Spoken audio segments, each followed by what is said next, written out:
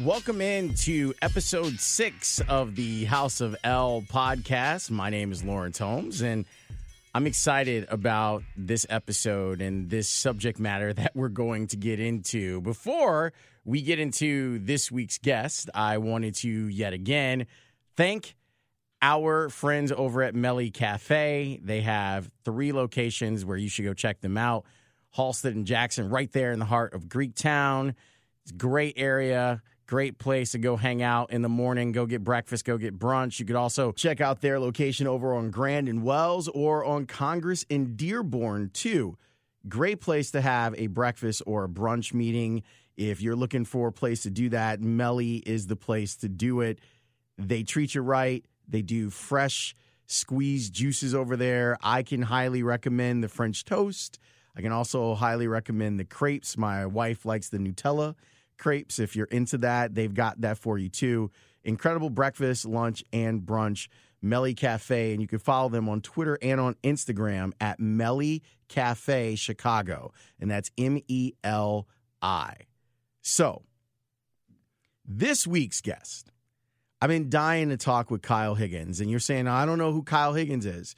Some of you do. If you follow me and you understand the origin of the name House of L, for example, that probably means that you're a fairly high-level comic book geek. And Kyle Higgins is a comic book writer. He has been a comic book writer for a long time. On top of that, he's also a director. And I know that he's right now working on the Mighty Morphin Power Rangers. So he's got a lot of irons in the fire. He was the writer on one of my favorite books, the Nightwing book back in the day and the Nightwing New Order now, which is something that we're going to get into. The reason I wanted to talk to him is because, one, I wanted to be able to geek out on this podcast occasionally. The other reason is because he's got a point of view. And what's interesting throughout this conversation is you'll find out that working on comic books and even working on movies is similar to other lines of work.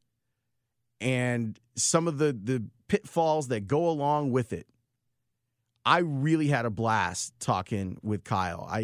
I really enjoy him. I think that he is funny and acerbic and sometimes profane here on this podcast. I got the letters from everyone. I got the notes saying, don't bleep stuff out. Just let it ride.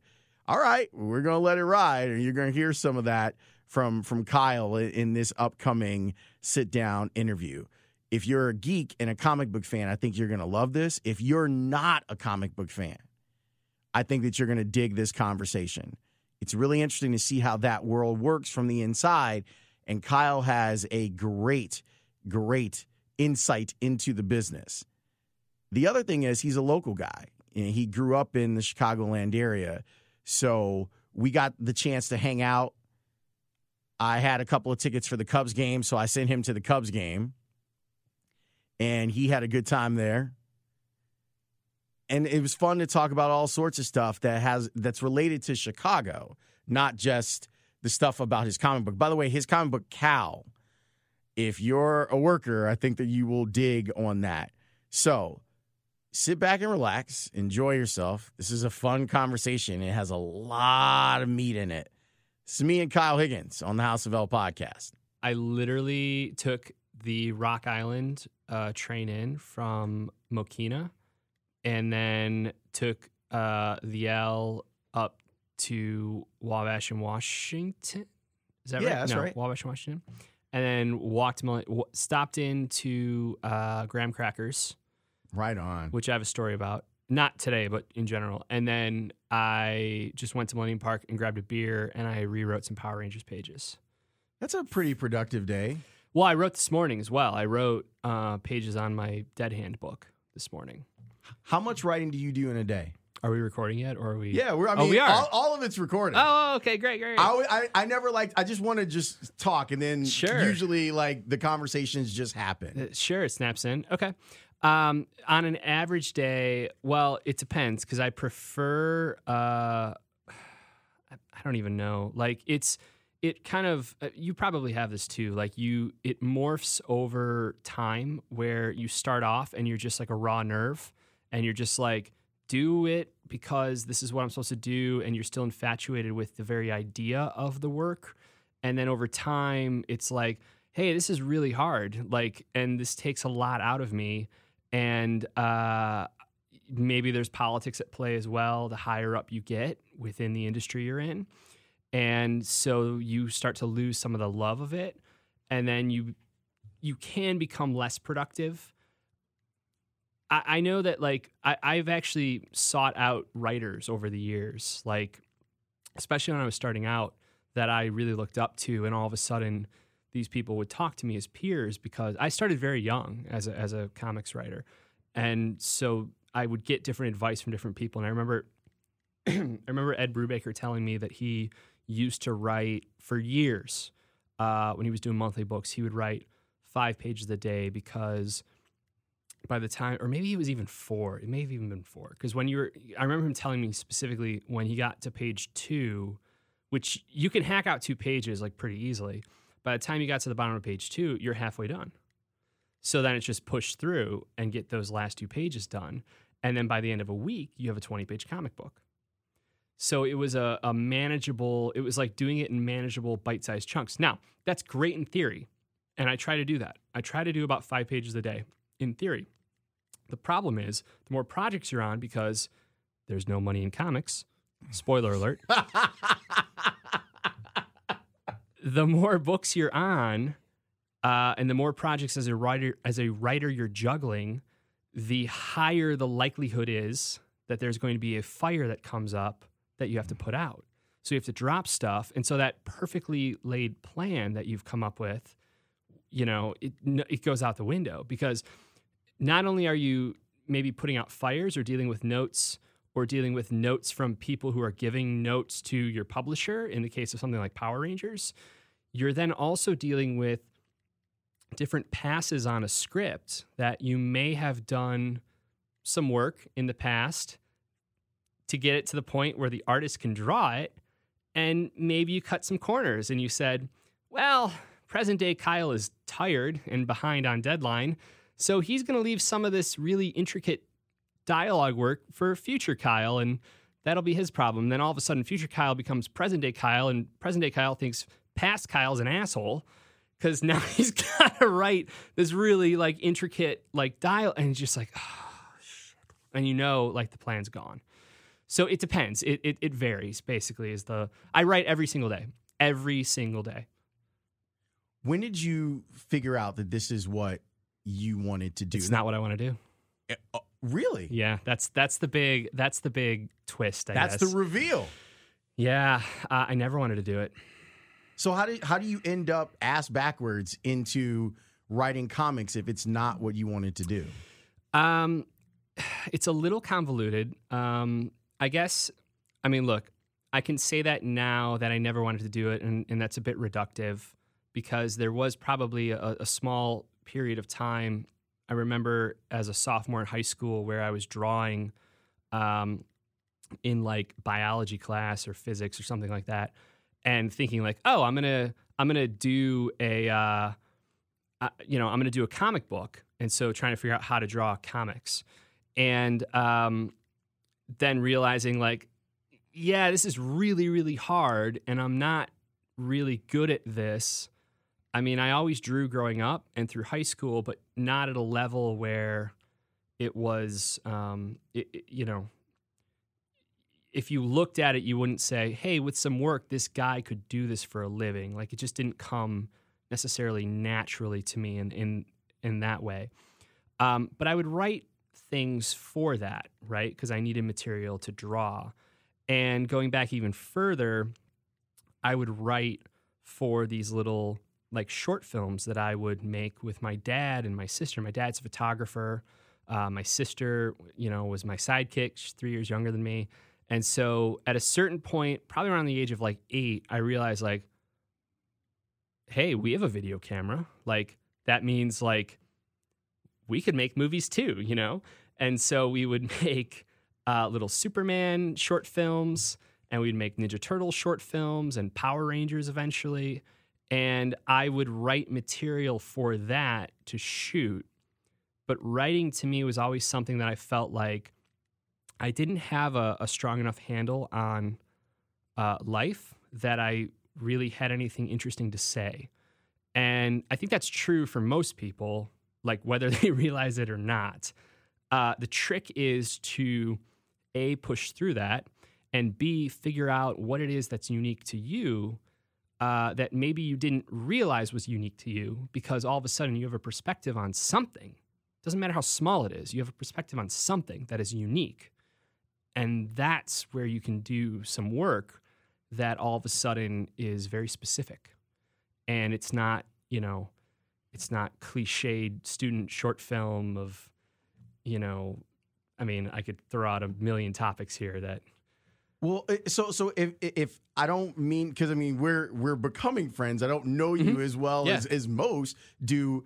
Would it be fair then to say that your geekiness lies in film versus comics? No.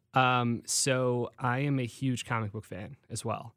And I grew up with superheroes. I grew up in the southwest suburbs, fairly close to you, actually. I grew up in Homer Glen. Okay. And went to Lockport High School. And quick aside, were you there with CM Punk? Are you guys around the same age? I was a few years younger, but I have known and went to school with since kindergarten Brad Guzan, who is the goalie for the U.S., one of the goalies for the U.S. national team. And I'll take you even further on a tangent because I just got a text from him because I told him I was doing this. My cousin is Kevin Egan. No way. Yes, from Ireland. He's like one of my favorite people ever. He is the sweetest, most talented guy on the face of the planet. And it's so funny because he and I will fall in and out of touch. Wow. He's my mom's sister's son. So I've known Kevin since I was, 4 or 5 years old, something like that. Now, they lived in Dublin, and they would come over, he and his brother Michael, and his sister Mary, and his other sister Kate, and they live, his mother, so my mom's great aunt, she still lives in Wrigleyville off of Addison.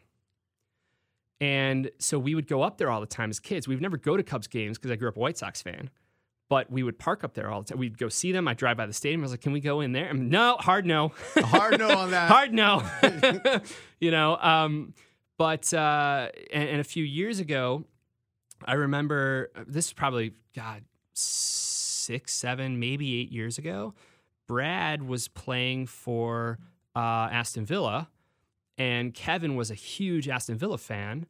And I remember being in a car with him in Chicago with, I think my mom was driving. She was driving us off somewhere to like go see a movie. And it wasn't at, where the hell was it? I think, it doesn't matter, but it was somewhere really cool, like a brew pub kind of movie theater thing. And my mom's like, well, Kyle went to school with, and he lived around the corner from us, Brad Guzan. And we would have went to high school together, but he went to Providence. I went to Lockport. And Kevin geeked out, and he wasn't in the industry yet at all. I think he was still in college, or maybe I don't know what he was doing. Again, it depends on what year it was. He's like, I'm a huge fan of Brad. He said Guzan, Guzan. And I told him and I texted Brad and I was like, my cousin in the car with me is a huge, fan of yours, et cetera. And Brad smiled and thought that was cute and everything. Fast forward to today. This is how out of the loop I am. Kevin's the play-by-play guy for Atlanta, and Yes. Brad's the goalie. Yeah. It's such a small world and even smaller industry. The way it all kind of And the comes fact around. that I worked with Kevin. That's what he told me. I didn't know that. I That's so crazy. Kevin and I were texting today, or I saw Kevin tweet something or put something on Twitter, and I clicked on his profile and I saw you followed him, and I was like, "Do you know Lawrence? I'm doing his podcast." And he's like, "I worked with him at the station. I love Lawrence. I can show you the text messages." Well, that's super nice because I loved yeah. him too. He helped really increase my level of care and love for soccer. He said, "Legend, really lovely fella. Please give him my love. Work together at 120 Sports." Oh, that's so sweet. I feel similarly to him, and I'm so happy to see him on BN and all the success that he's had down there. He's become like the soccer dude now. Like a year ago. So I live in Los Angeles, and a year ago maybe it was October. So I was sitting in a bar in Westwood. I was supposed to be on a date. I was waiting for it was like a first date. I was waiting for the woman I was going to meet to show up. And I was like, drinking a beer, and I look up, and my cousin's on TV. How crazy is that? Yeah, I mean, it was the game. I found out after the fact it was the match where the U.S. lost, and it disqualified them from World Cup. So and like a total like idiot noob, and I know better. I text him, I'm like, I see you on TV, not even thinking like, yeah, bro's not going to check his phone for a while, He's working right now. He's working, yeah. But people text me on like comic book panels sometimes, and I write back, like I respond because it's just a panel, but it's different when you're on air on. So wait, let me bring you back from the tangent. Oh, sorry, I'm a better rewriter than writer. Because we were talking about how you have kind of equal loves for both comics and film. Yeah. So where did the love for comics start? It came from film. So I grew up. Last week I turned 33 last week. So I grew up in the era where like the stuff we have now was not even close to being comparable. So the big things for me were the Ninja Turtles, especially that 1990 movie, the Steve Barron movie. And then Richard Donner's Superman, which I had on like a Betamax tape, Superman 2, and then Burton's Batman. And so through those movies, I then discovered comic books. I also discovered the animated series shows of that era. The Batman animated series in 92, and then in 95, Spider-Man, as well as like old episodes of like the Bill Bixby Incredible Hulk show, the old Toei Spider-Man show from the 70s. Like, I was desperate, just seeking anything, that was superhero related. And I think a lot of it has to do with, superheroes, depending on the way you're raised or your upbringing or just what your life is like, are a combination of wish fulfillment as well as the promise of a safety net, And so for me, it was both. I mean, I was massively bullied in school. Really, like from like probably like fourth grade on, maybe earlier. Well, no, my mom reminded me yesterday of something like from first grade we were talking about. Like, it was just bad. I was just always very sensitive, and I was the oldest, and so I didn't have any of those calluses that you probably develop with older siblings, and so superheroes to me were like, it was like, how is no one talking about these, as a kid? Like, because they just weren't prominent growing up. So like they would be today. And so then I would make these little movies with my dad and my sister. And then I started discovering the comic books probably around the age of probably 8 or 9, 10, somewhere in there. And it was like, oh, I can like mainline this stuff every month, every week. But it was also that era of Marvel where, Spider-Man, there was the Clone, who I still love, by the way. Great concept, poorly executed. The Clone Saga, Ben Reilly, Scarlet Spider. And I would go to the grocery store and just pick up whatever was there. But the problem was there were 4 Spider-Man titles, and part 1 was in one monthly series, and part 2 was in a different series, and part 3 was in a different series from that. And so you would never get stuff in the right order at grocery stores. And so then I think probably around the age of like 13, I actually discovered comic book stores proper, and the Nightwing series had just started. So I guess it would have been, maybe I was 12 at that point, 11 or 12. And the Nightwing series with Chuck Dixon and Scott McDaniel had just started. And it was a low enough number. It was like issue 14 or 16, somewhere in there, that it was like, oh, I could jump into this. I can catch up and go back and find, old stuff, etc. And that became my first like monthly series. Like I read every single issue of. So to go from you picking up and deciding that Nightwing was going to be this series that you read to then creating a Nightwing series and writing Nightwing series. Right. That's got to be a dream come true. Yeah, it is. It's complicated, and there were a lot of stops on the way to that. And also, I think that the Nightwing series you're talking about, The New Order stuff, which I absolutely loved it. Thank you. It made my day, and it had a DC universe that I thought was fascinating to live in. So, and that book in particular is that's kind of my epilogue, because I wrote the main Nightwing book for 3 years before that, and I did not have a good time on that book. And it's the book and the work that I'm probably the best known for within comics. And it's always it's a double-edged sword, because he's my all-time favorite character, and there's work in there that I am proud of, but by and large, it's a painful book to revisit, because it's a series filled with what could have been. And that's the nature of the game. In anything in media, but definitely in comics. They gave me that book when I was 26, and I'd only had a handful of things published before that. And you see that a lot in comics. You see, like, and I can say this now as someone who is on the other side of it and has work to their name. A lot of editors and a lot of publishers seemingly are more interested in the blind potential of a creator than a creator who they know what they're going to get from. And it's like that boom or bust mentality, you know? So like they gave me Nightwing at 26, where I'd never even written a full miniseries before. I'd never written an ongoing series, but the way the politics shaked out at that time, I was the guy for the job on top of some other things. And the work that got me that book ultimately, like the way that we built the series Gates of Gotham, which ultimately got me Nightwing, the situation that was surrounding that, basically they said, well, yeah, you're not going to have that anymore. You know, like basically the thing that made my work attractive ultimately was the thing that got stifled. And it was a product of the era at DC. I mean, DC was, in their defense, they were relaunching their company and relaunching the line. This was back in 2011.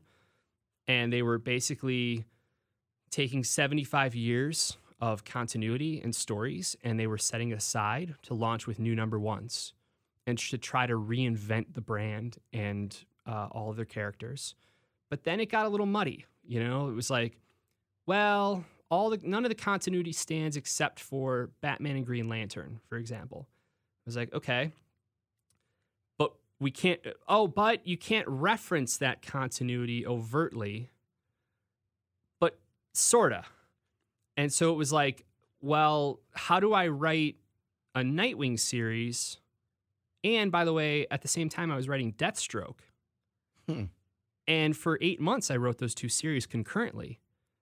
And I couldn't have those characters meet, not because I asked and they said no, but because I couldn't figure out if they knew each other. Because the Bat continuity stood, and Deathstroke, for most listeners, I would imagine, they like Nightwing probably don't know, but Nightwing and Deathstroke are enemies. Like Deathstroke was a villain in Teen Titans, and in Teen Titans, it was the sidekicks led by Robin.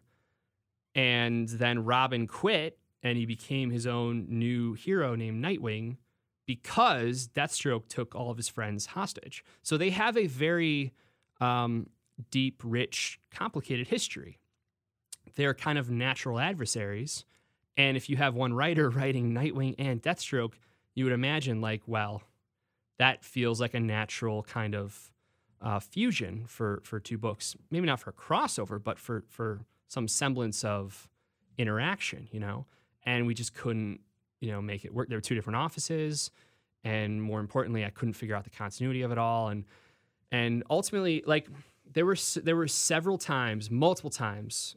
I think I've ever told anyone this before, by the way. There were multiple times where I almost quit that book. And I remember writing issue 4 and talking to the editor about, I think at issue 7, I'm going to say goodbye and bow out. I was so miserable. I was so miserable. And I remember driving to the University of Iowa, which is where I went to college for the first 2 years before I transferred to Chapman in Orange County. And my dad and I drove out to Iowa to go to a Hawkeyes game. I hadn't been there. This was 2011. I hadn't been there since I left in 2005. And I bought tickets for us. Like I bought us 50-yard line seats. Like I was so excited to watch a game again.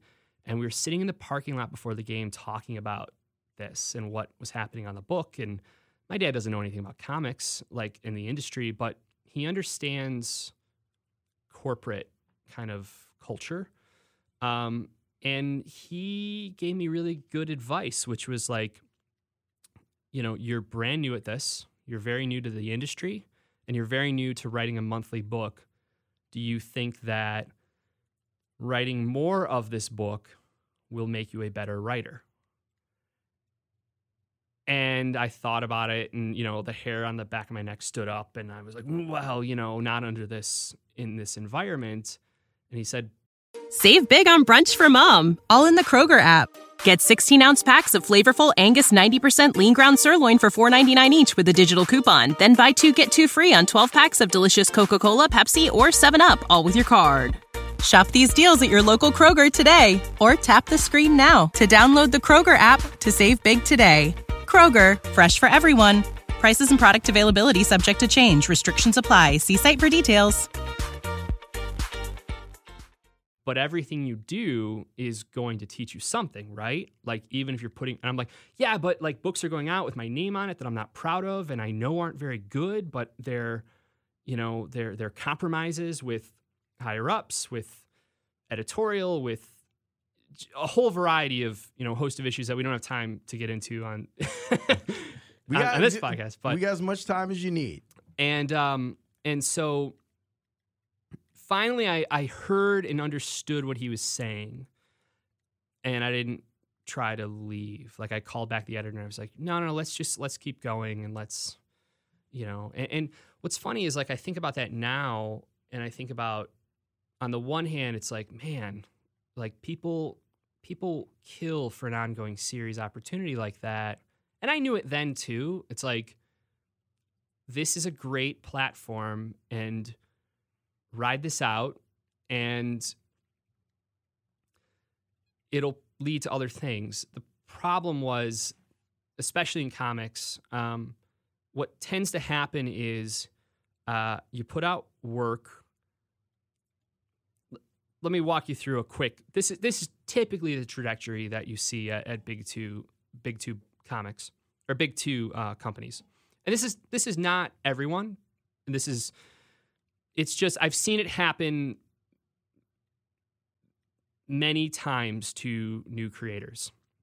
Someone gets hired on a big book because of their voice.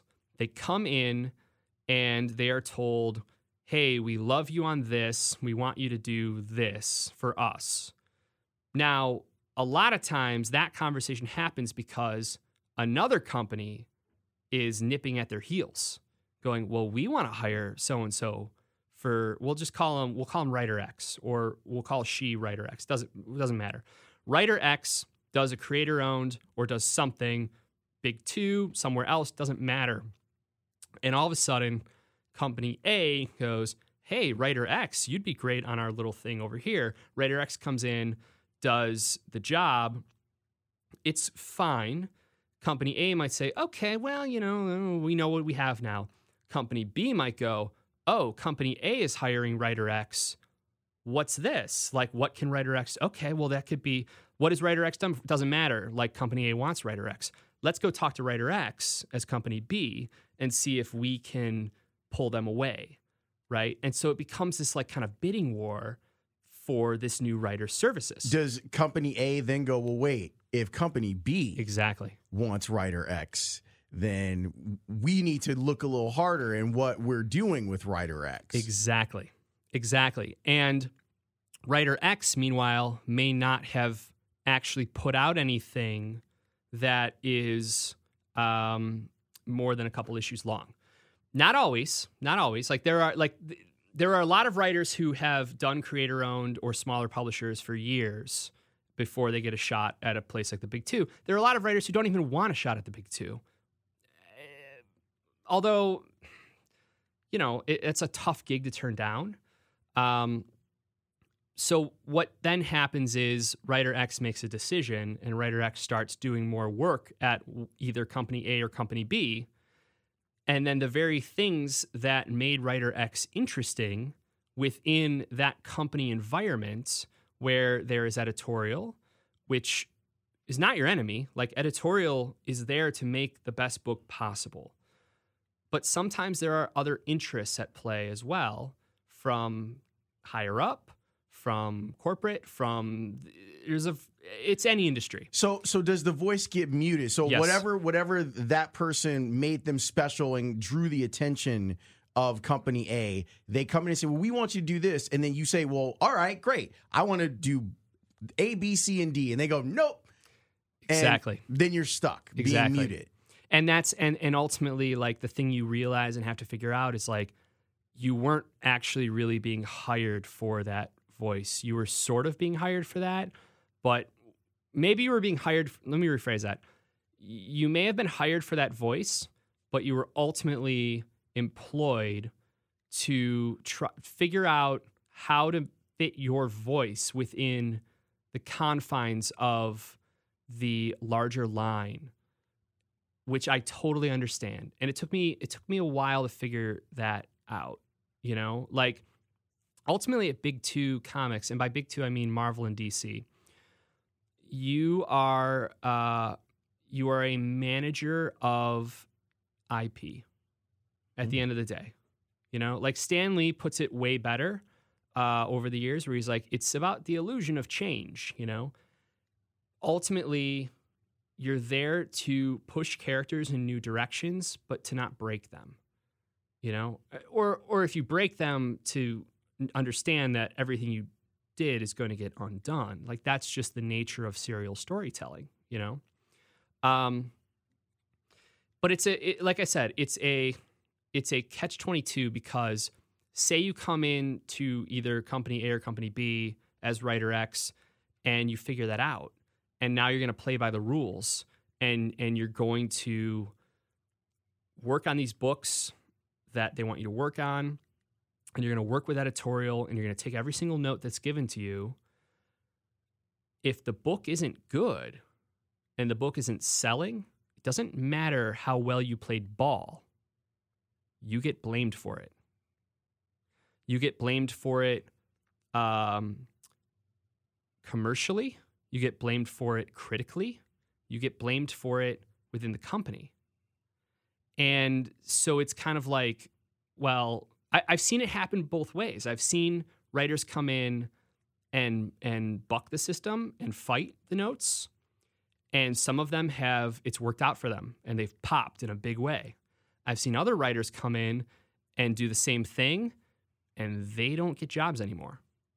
Man, that's hard. That's really rough. So it's like, which path do you want to take, What advice would you give someone who wants to write comic books? Well, the great news is that if you want to write comic books, you can. You're alluding to two different questions, because if you want to write comic books in 2018,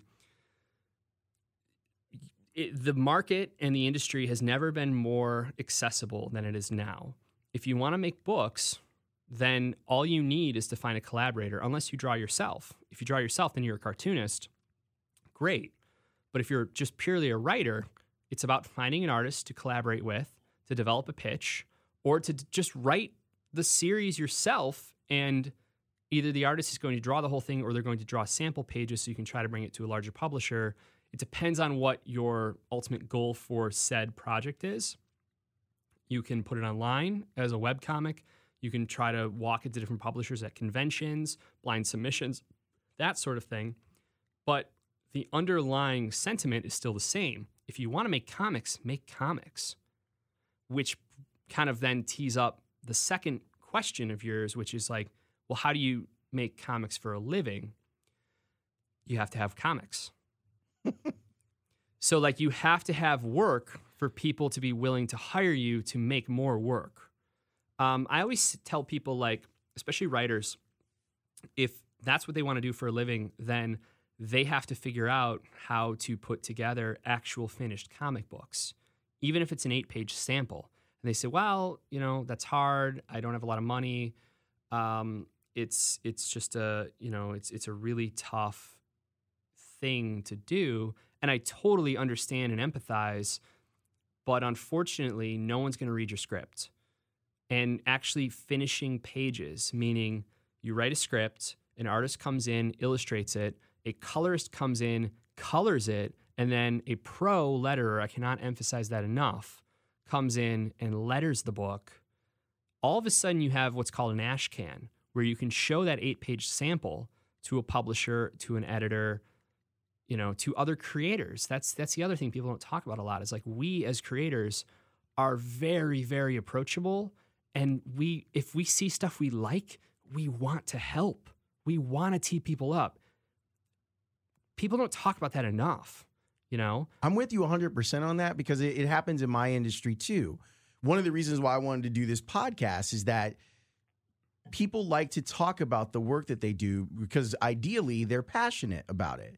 And if you ask someone, I believe in the concept of lift as you climb. Like, that's a big thing for me. Absolutely, yeah. And so if you ask me about doing a talk show or doing a podcast, I can talk to you about it all day, and there are different things that I think are valuable to the lessons, and there are lessons to be learned, both positive and negative experiences. And some of the stuff that I've learned doing radio, the most powerful stuff has been stuff that's been negative, that I've said, okay, I'm never, ever going to be like that person. I'm never, ever going to treat an intern this way or a producer this way. There's a lot that can be learned from it, but sometimes people feel uncomfortable.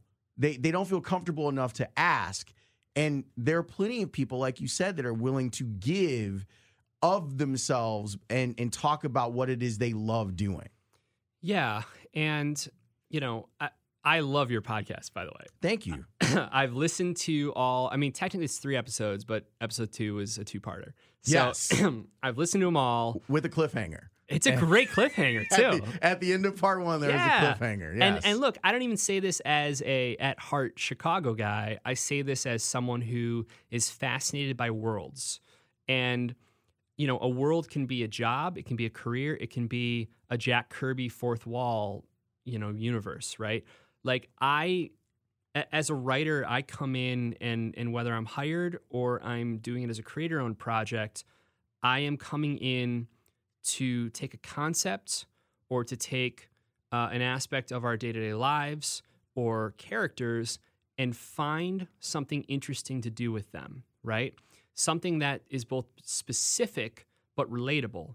I often say that I get hired to world build, but more importantly, I get hired to find the most emotional, thematic, and morally interesting path through that world, right? The thing that actually illustrates what's interesting about that world, about that concept. So to hear interviews with people who do, A, really, really interesting things, in my opinion, and B, listening to like the really fine points of what they do. Like, for starters, let's just talk for a second. Benetti is, can I swear on this? Sure. Benetti is fucking hysterical. Like, that dude is funny as hell. Like, you can just tell. He has a dry sense of humor, and he is smart as a whip. And to hear him talking about keeping score and the day-to-day, like what goes into the prep with Steve Stone and how he kind of the dichotomy between what he thought he was going to do and his you guys discussed disabilities on the podcast versus how he was able channel that, it sounds like in some cases he still feels like, well, I'm not running a marathon, right? Like, it's not the thing. But I'm here to tell you, like, he's really good at what he does. Like, disability aside, it doesn't matter. It doesn't matter. Like, the dude is a killer play-by-play guy. He's got a fantastic voice, and he has built, as you put it on the podcast, like his dream job. Well, that doesn't happen overnight. No. He put in the work and was in these small arenas and small ball fields. And I love that. Like, and this is where, in part of the way that I tell stories has been affected by my love for comic books, comic book television shows, comic book movies. I love origin stories. Yeah. I think they're fascinating. So you get a person like Jason Benetti and you try and figure out, how did they get to where they are? And what was it that kept them from taking another path? Like, how did they end up here? Hearing Cheryl Scott talk about The Wizard of Oz and having I was just going to say that. Having that click, like, oh, this is crazy. I'm going to now start studying weather. By the way, if I wrote that as an origin, I would get pegged as like Mr. Ham-fisted, like, could you be any more on the nose? Oh, also my microphone just kicked into my cans. Oh, it did? Yeah, you didn't tell me. I would have fixed that. Oh, that's so much better. I was wondering why you were flapping it. Well, we were talking about this before. I was a sound editor, and so I was like, well, we're just gonna rock it, man. Like, we're just gonna do it. But I'm so I couldn't happy hear now myself. that's going on. Oh, that's so much. What changed? Did we hit I don't know. something? Maybe there's a short. I'm guessing there's a short. Probably a short in the in the headphone wire. Yeah, there is. Yeah, I can. But feel it yeah, now. and like so, like at least from the people that I've talked to so far, Benetti and his origin, Cheryl and her origin with the Wizard of Oz, Jason being a kid, the child of immigrants, and radio being a lifeline for them in Belize, and how they got here, and that's how they're assimilating, and then he turns into a big radio star. Like all of those things are fascinating. I mean, honestly, I'm not gonna lie. Like I actually wrote on Twitter the other night, because you and I were texting about when I was going to come in to do this. And I wrote on Twitter the other night that I had listened to it all, and after Cheryl's interview, I needed to figure out, I needed to up my game. Like, I'm not lying. Like, that's probably why I'm talking a little out of school here. I appreciate it. Like, I want people when they come in to trust that they have a space where they can talk about all sorts of stuff. And I mean, I worked with Cheryl for a really long time, and I know her better than most. Mm-hmm. And so in that interview, I wanted people to... She's delightful, by the way. She really is. Yeah. And I wanted people to see her the way that I see her, and what our relationship is like, because it's hard to have done it justice when people ask me about it. So I wanted to let people meet her. And I hope that they did. It sounds like you appreciated listening to her talk about it. And the thing that... Well, I'll tell you a quick funny story. Sure. Actually, so I follow her on Twitter and Instagram, and it started before the podcast. And it started because I grew up in the south suburbs, right, as we talked about here. And although I don't know if we talked about it on air because you hit record before we even... You're a sneaky dude. I got the thing going immediately. So I grew up in the southwest suburbs, and I moved away to Los Angeles when I was 20. I went to the University of Iowa for 2 years, from 18 to 20, and then moved proper, to Orange County at 20, and then moved up to LA at 22, and have been there since. So I left 13 years ago, right? Here's the thing. I love my parents. I have a fantastic relationship with my parents. They're still together. They're in the southwest suburbs. Like, my mom grew up in Orland Park. My dad grew up in Roseland. Like me. Mm-hmm. Right. I know this because we sort of had a conversation. You and I didn't have a conversation about this, but my wife and you your had wife a and I conversation had a conversation about this at the Cubs game. We totally did. And so my dad grew up in Roseland, and then my grandma and grandpa were in Homewood growing up, so we'd go over there all the time. Anyway, so I leave, and the thing that, like, it's a cliche for a reason, because it's true. When you talk to people in places with intense weather, Tornado Alley. the first thing they will bring up to you when you call is what's going on with the weather.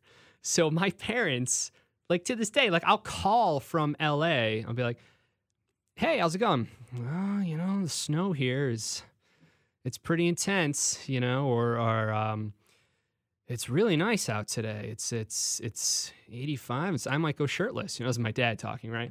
And then I'll text when it's really bad. I'll text photos of my thermostat in my car because it's always 75, always. Okay.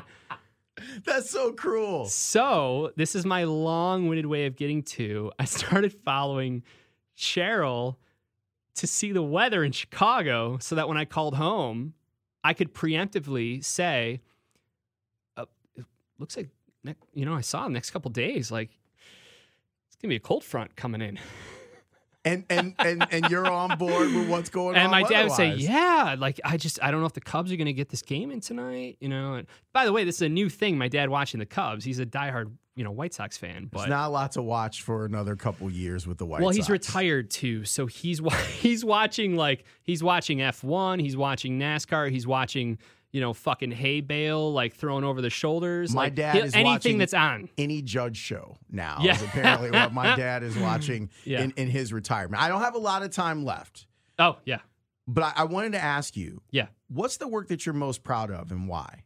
So the book that you cited earlier, Nightwing: The New Order, I'm super, super proud of because, to bring it all back, I did this run on Nightwing. I did a few other things at DC, and then I kind of bowed out. I went to Image. I did some creator-owned books at Image, one of which is called Cowl, which is about the Chicago Organized Workers League, which is the first superhero labor union of 1960s Chicago. It's based on a film I directed in college called The League, which when I finished it at 22, 23, is how I got a job writing at Marvel in the first place, because the editor-in-chief, Joe Quesada, saw it online and emailed me. And a friend, an illustrator, had emailed everyone in the industry he knew saying, like, hey, you should check out this short film, because he had designed all the characters for the film. So I'm eternally grateful to him. His name's Eric White, Philly guy. And Joe Quesada wrote back and was like, hey, this is great. Like, if there's ever anything I can do for you, let me know. And I was like, are you ever looking for new writers? I was delivering paint for Sherwin-Williams, and ultimately would then start working as a sound editor at Hollywood Edge and Sound Deluxe.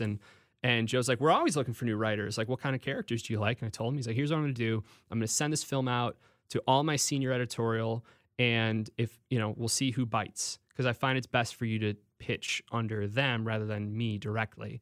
And Tom Brevoort watched it, I think liked it. I've never actually asked him, but he emailed me, and I pitched to Marvel for a year, landed an issue of Captain America, and then a one-shot for the Avengers, and then from there started doing work at DC.